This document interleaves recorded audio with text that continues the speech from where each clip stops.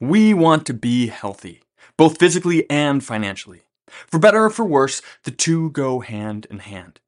Those who are financially healthy have more money to invest in their health, to spend on their bodies and keep themselves healthy.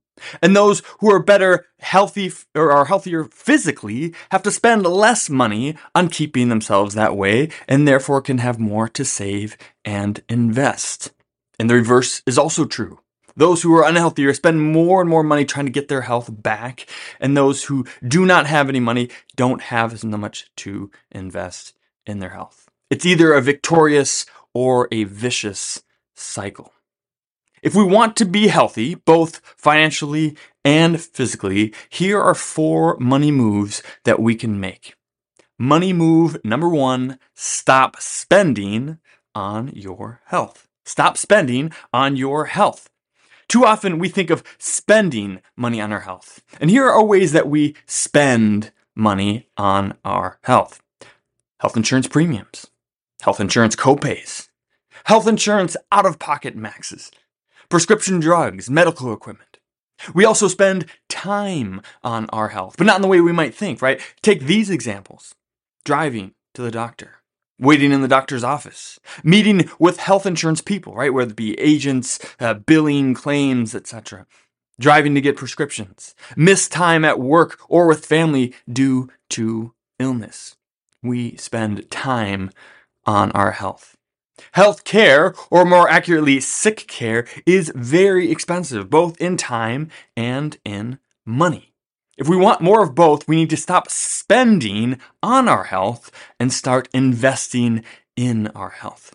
And that's money move you can make number 2. Money move number 2, invest in your health. So 1, stop spending on your health. Number 2, invest in your health.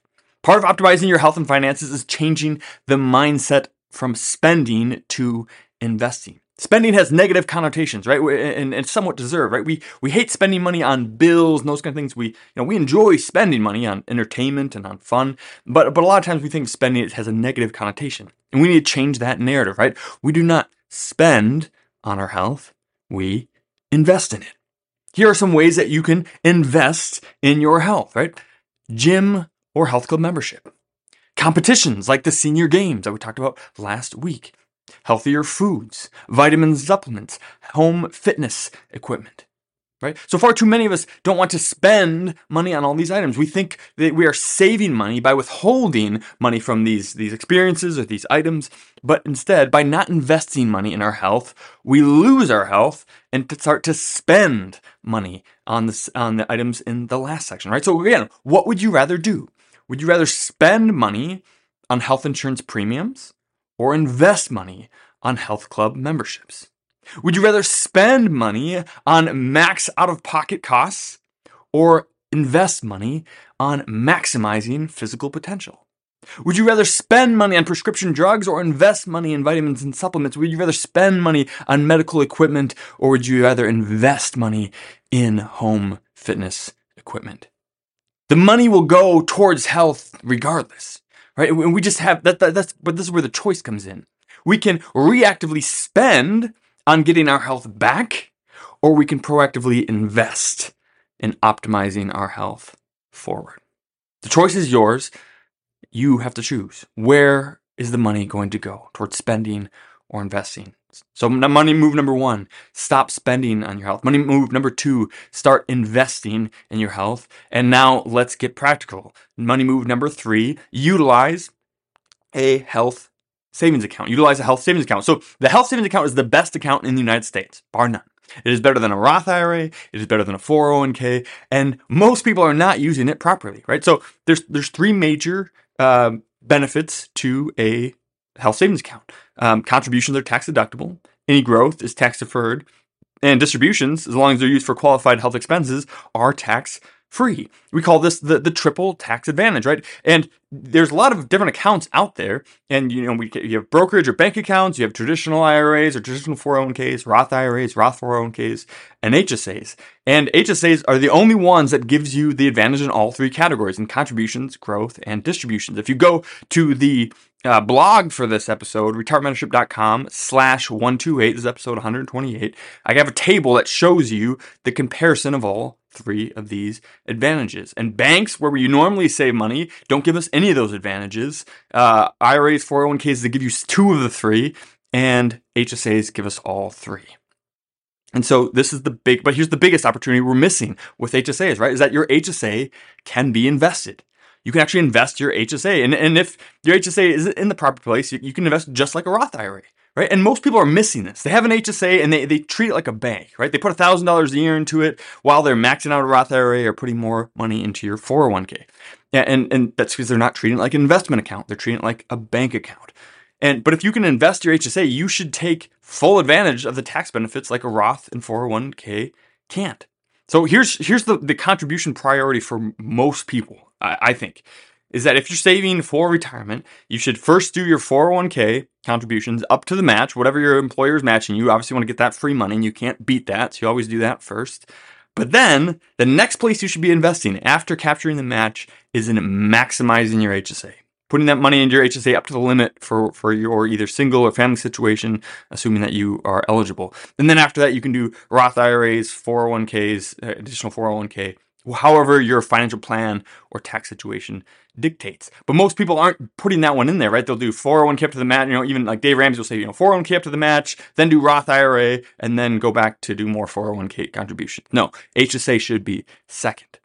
And right, like with all asterisk, with all these different accounts and investing, there's always an asterisk, and there are requirements for all accounts in terms of contributions and distributions and all of that. And so you're gonna want to consult your financial planner to make sure that you're doing this right.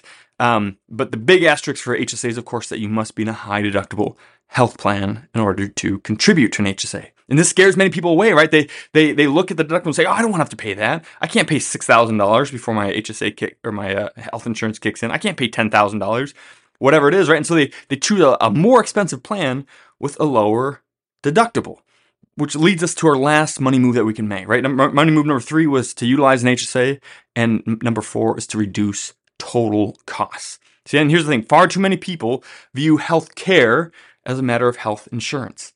They look at the premiums and the deductible, but not the total cost. But by looking at the total amount you want to spend or invest in your health over time, we can reduce the total costs and that you spend overall, right?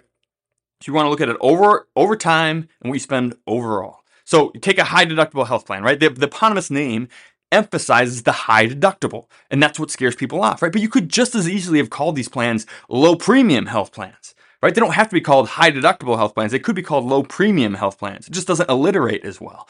And I think if we called them that, more people would jump on those, because when you see how much you can save per month by doing a high deductible health plan or a low premium health plan, you can take all those savings and put them somewhere else. Right? So what if you took the premium that you saved by switching to a high deductible health plan, instead invested it into an HSA? Right? And then what if you took the tax savings that you got by investing in the HSA and invested in a health coach?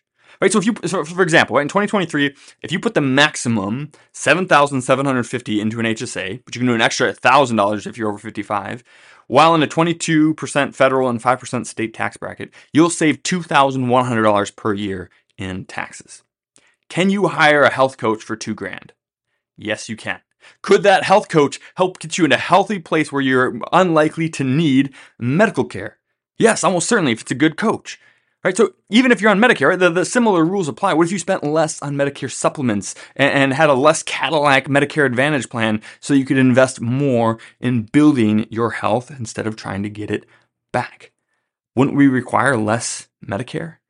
So don't just focus on the health insurance. Focus on the total amount you are putting towards your health, and then discover how to proactively invest in your health rather than reactively trying to get it back.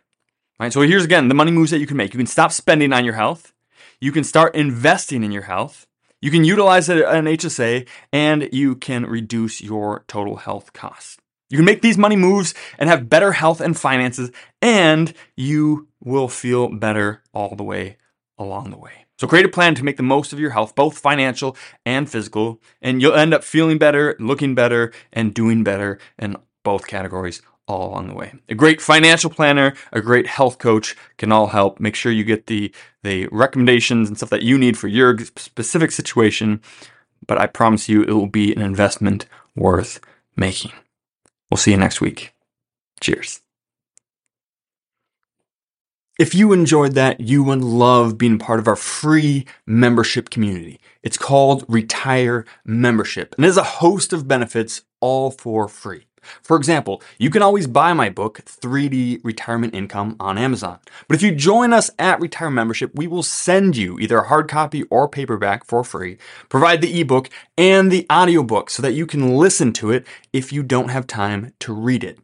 In addition to that, we'll also provide you with a bunch of content that you can't get anywhere else. For example, we have our quarterly Retire Mentorship magazine, which comes out quarterly and has no ads whatsoever. It's just timely content to help you stay the course.